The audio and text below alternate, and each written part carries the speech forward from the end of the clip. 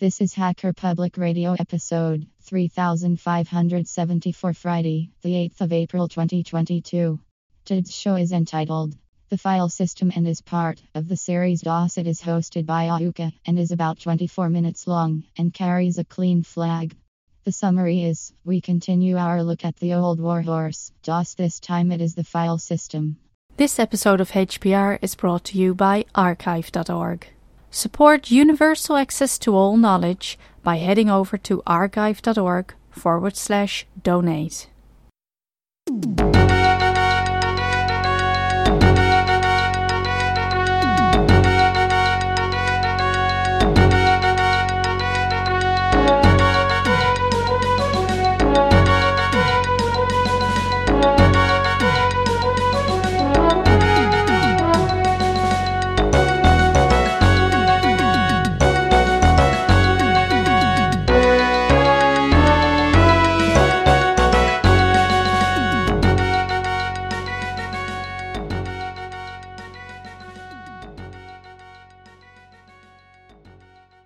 Hello, this is Ahuka, welcoming you to Hacker Public Radio and another exciting episode in our DOS series.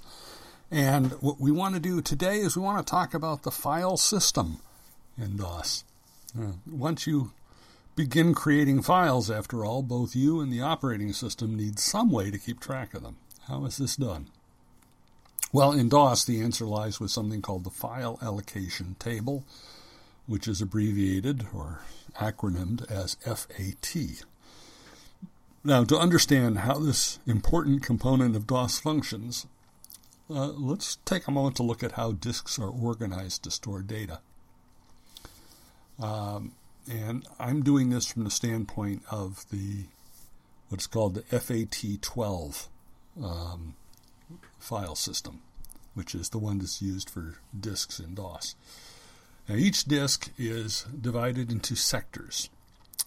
Sectors are 512 bytes in size.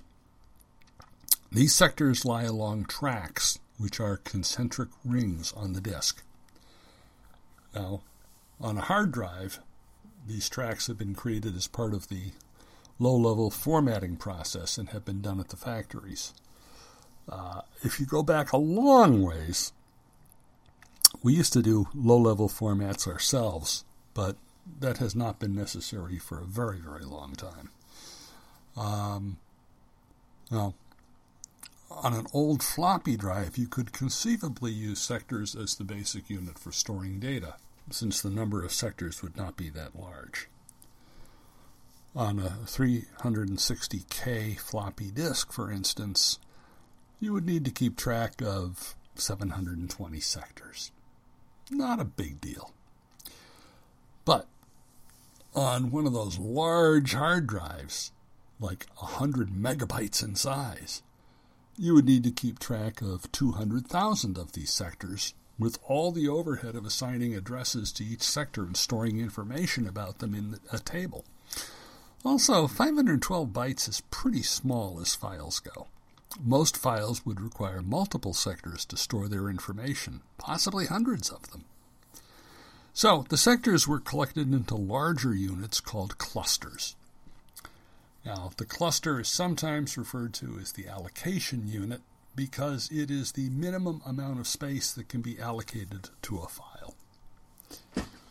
For example, suppose the size of a cluster is 4,096 bytes. In other words, it's 8 sectors in size.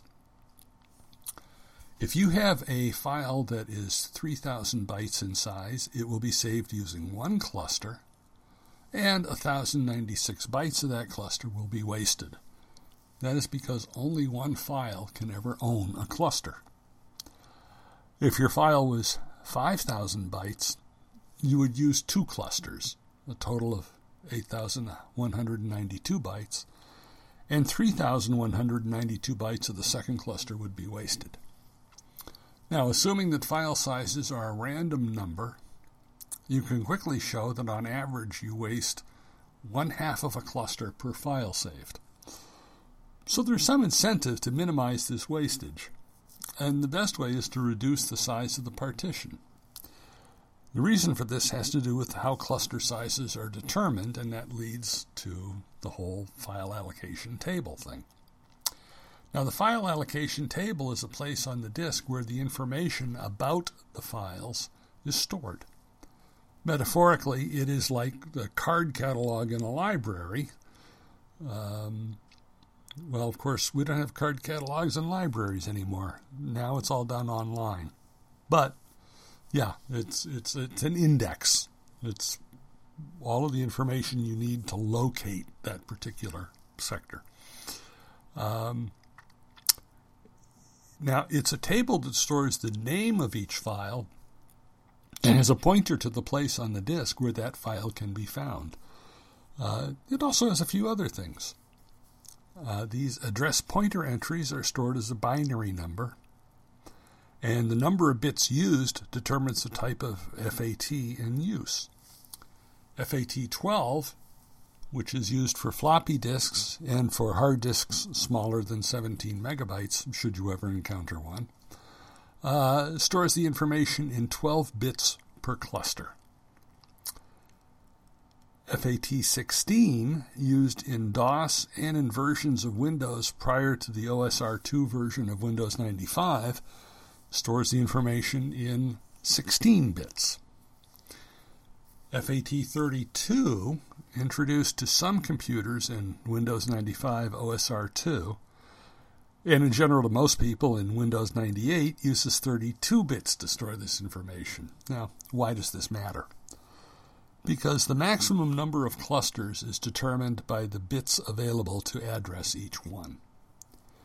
Since each bit is a binary 0 or 1, the formula is based on powers of 2. Note that in FAT12 and FAT16, a few of the theoretically available slots have been reserved for the use of the file system itself. In FAT32, 4 of the 32 bits at each address have been reserved for other uses, leaving 28 bits for pure addressing. So, FAT12, you have possible entries of 2 to the 12th power. That's 4,096. You take out the overhead, and what you have is 4,086, because 10 have been reserved for other uses. FAT16 is 2 to the 16th. That gives you theoretically 65,536, but in actuality it's 65,526. Now with FAT32, 2 to the 28th is actually the way this is calculated. Remember, in FAT32, 4 of the 32 bits have been reserved for other uses. So 2 to the 28th is 268 million. And, actual entries are about this, the difference is negligible. Now, with this information, we can begin to do some calculations on cluster sizes. On a hard drive formatted using FAT16, here's what you would find. Now, note that these numbers are approximate since hard drive sizes are stated differently in some cases. As you are probably aware, a binary megabyte is a little bit different from a million bytes. So, it's because it's using powers of 2 to do everything. So let's take a hard drive. I'll assume 5,000 files on a hard drive. Now, note that the cluster size has to be in even numbers of sectors, 512 bytes each. So if you're doing the calculations, you'll need to round up to the next even multiple of 512. So, if the hard drive is 100 megabytes, your cluster size would be 2048. That's be 4 sectors. Your estimated wastage on 5,000 files would be 5 megabytes. Now, let's say you had a 500 megabyte file.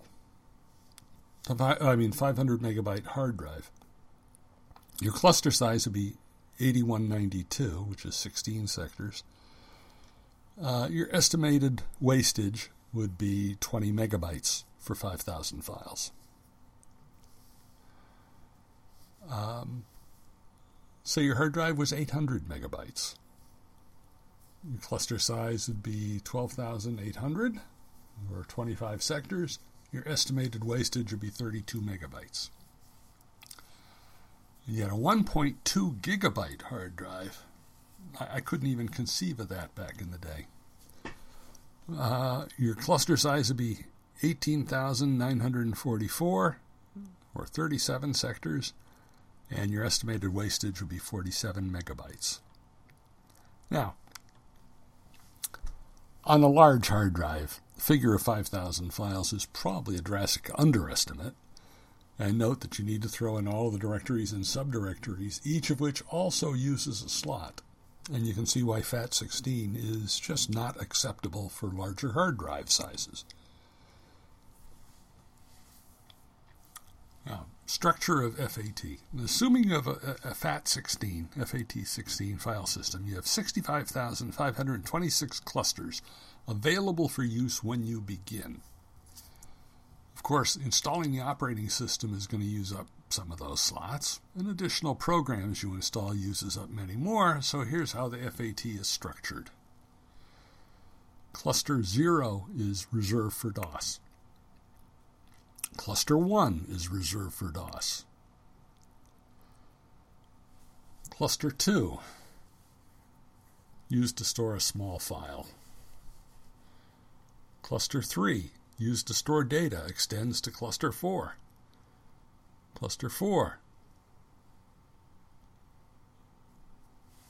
used to store data, extends to Cluster 5. Cluster 5, used to store data, extends to Cluster 7. Cluster 6, empty, available for use. Cluster 7, used to store data, is the last cluster in the chain. Cluster 8, empty, available for use. So this is a typical thing that you might see, if you could look cluster by cluster on a hard drive. So you have a small file that starts in cluster 2 and then extends to clusters 3, 4, and 5. Cluster 6 it skips over, and then cluster 7 is the last cluster in the chain. And then so on. You could have more files, more clusters as you go along. Now, in each slot of the file allocation table, there is status information. If the cluster is free, the value of 0 is recorded. If the cluster contains data, but all of the data fits in that one cluster, the cluster number itself is stored. If the data extends over multiple clusters, the number of the next cluster in the chain is stored. If this is the last cluster in the chain, an end of file marker is stored, and that's the hexadecimal number FFF. Now, ordinarily, you should not have any problems retrieving a file. The file allocation table would have a pointer that says your file, myfile.txt, begins in cluster 10,793, for instance, and would go there first and retrieve what is in that cluster. In looking at that FAT entry, it would see the number 10,794, for instance, and know that the next cluster in that chain was 10,794, and it would go there and retrieve the contents of that cluster and append them to the contents of the first cluster. It would keep doing this until it had reached the cluster that had FFF stored, and it would know that this meant it had found the end of the file and could stop. Now, two things can go wrong with this. First, you can have a situation where two different clusters, each part of a different file, point to the same cluster as part of their chain. This is what's called a cross-linked file problem. The second problem is when you have clusters that appear to be part of a chain, but the whole chain is not present. These are referred to as lost clusters. When either problem is present, your file system is unreliable and must be fixed. Now, in early versions of DOS, you would fix this using the external command chkdsk.exe, which is short for check disk. This program would fix the file system by taking the clusters that were apparently part of a chain, called loss clusters, and converting them to a file, usually something like file0001.chk. If you see this on your hard drive, you can usually delete it safely, since it is probably something you cannot make sense of anyway. But if you want, you can try opening it in the text editor and see if it contains anything you've been missing. Now, if you have cross-linked files, the check disk file will convert them to two separate files that are no longer cross-linked. Now, of course, at least one of them must be corrupt, since you cannot have two different files use the one cluster. In later versions of DOS, the utility changed, and checkdisk.exe was replaced with a new utility called scandisk.exe, which does essentially the same things. Now, because of this and other problems that can occur, each DOS file allocation table is actually duplicated as two consecutive duplicate copies. The first is the normal working copy, and the second is a backup copy that is used if the first becomes corrupted. Now, a related issue you get at is file fragmentation. We don't pay a whole lot of attention to that these days because we have enormous hard drives. But when hard drives were small, I think my first hard drive was 20 megabytes, as I recall, which at the time seemed enormous. But fragmentation occurs because when a file is deleted, the clusters it used are marked with a 0 to indicate that they're available for use. The contents are not removed, though, which is why you can sometimes undelete a file if you act before those clusters have been reallocated to a new file. Now, when a file is saved, the operating system consults the file allocation table and begins saving the file in the first available cluster. If a second cluster is required, the next available cluster is used for that. But the second cluster may be nowhere near the first. And maybe a third cluster is required, and it's nowhere near the other two. This is file fragmentation. Now, this can reduce performance since the heads of the hard drive must travel some distance between each cluster to load the file.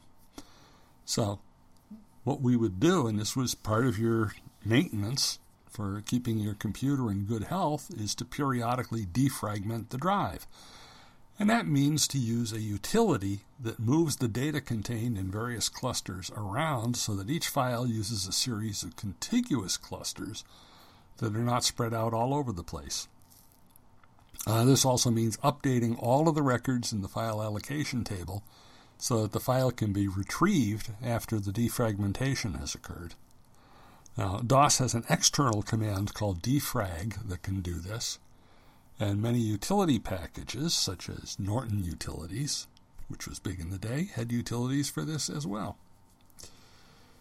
Now, in each file allocation table volume, right after the two copies of the file allocation table, we come to the root directory. Now, in DOS, this is represented by the symbol \, and of course, in Unix, it is just the opposite, the /. This is the top of the directory structure and is always created when the disk is formatted and FAT is installed. The word directory in this context actually has two different meanings. Technically, a directory is a listing of contents, but in common usage, we often use it to denote the container of the contents.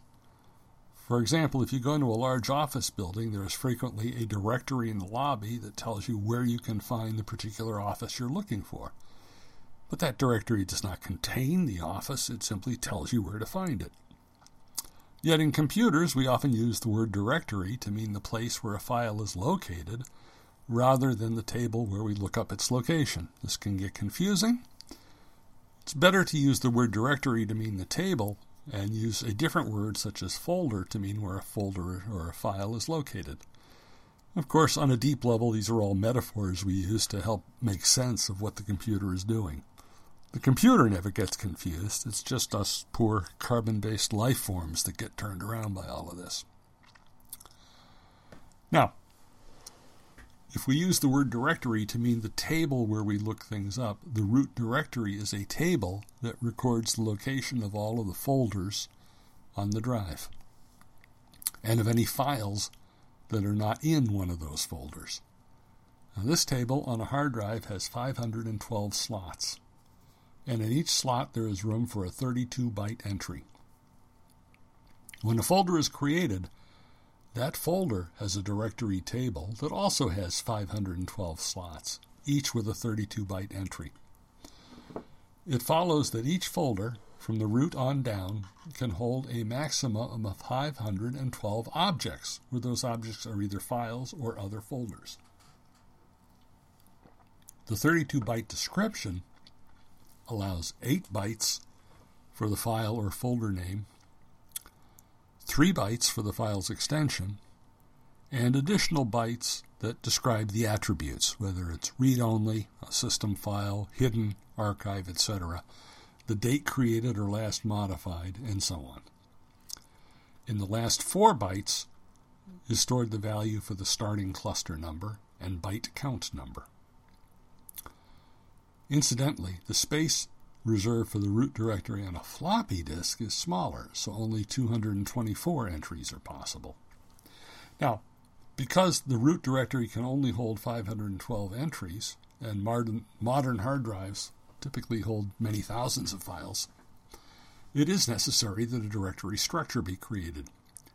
The mechanics of how to do this in DOS is the subject of our next lesson, but it is absolutely necessary. Periodically, someone will encounter a problem saving a file, and when you investigate, it turns out they were trying to save every file in the root directory and eventually ran out of slots. Now, with Windows 95 and 98,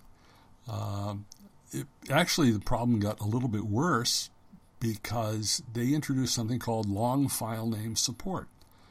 Now, remember that originally only 8 bytes were reserved for the file name. And that made sense with DOS. You can use longer file names with Windows 95 or 98, but only by using multiple directory entries for each long file name. It is not unusual, therefore, to have a directory in Windows 95 fill up when only a couple of hundred items are stored if long file names are used. Now, that's the technical reason for creating a directory structure. There's also a practical reason, and that is that a good directory structure can help you organize your data in useful ways. Imagine a company that stored all of its documents in a document room. Every day people would open the door, throw in a bunch of documents, and close the door again. One day you need to find a particular document, so you have to go to this room and look at each document one at a time until you find the one you want. This will probably take you an entire lifetime to find, and is a really stupid way to save documents. Instead, you would create a file system using file cabinets, each divided into drawers, and in each drawer a bunch of hanging folders, and in each hanging folder several manila folders, and in each of them a number of documents. Then when you wanted to find a particular document, you'd look up in a directory to see which filing cabinet it is in, then read the drawer labels to see which drawer it was in, then read the labels on the folders, and so on until you had the document. You might perform this task in only a few minutes if the filing system was logical. Well, this is what you want to do with your hard drive. Under the root directory, you create your top-level directories, which are the equivalent of your filing cabinets. Then inside of each of these, you can create subfolders, which are drawers. And then in each of these subfolders, you can create additional subfolders, which are the hanging folders, and so on. Then, when you need to find the memo you wrote to your boss in October of 1998, it will be easy to find it. So, with that, this is Ahuka for Hacker Public Radio, signing off, and as always, encouraging you to support free software. Bye-bye.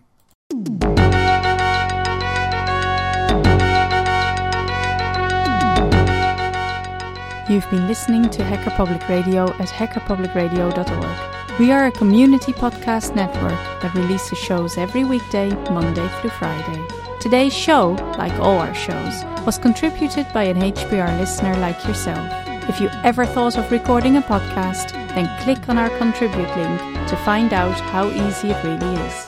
Hacker Public Radio was founded by the Digital Dog Pound and the Infonomicon Computer Club and is part of the binary revolution at binrev.com.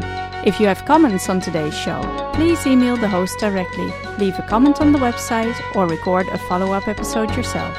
Unless otherwise stated, today's show is released under a Creative Commons Attribution Share Alike 3.0 license.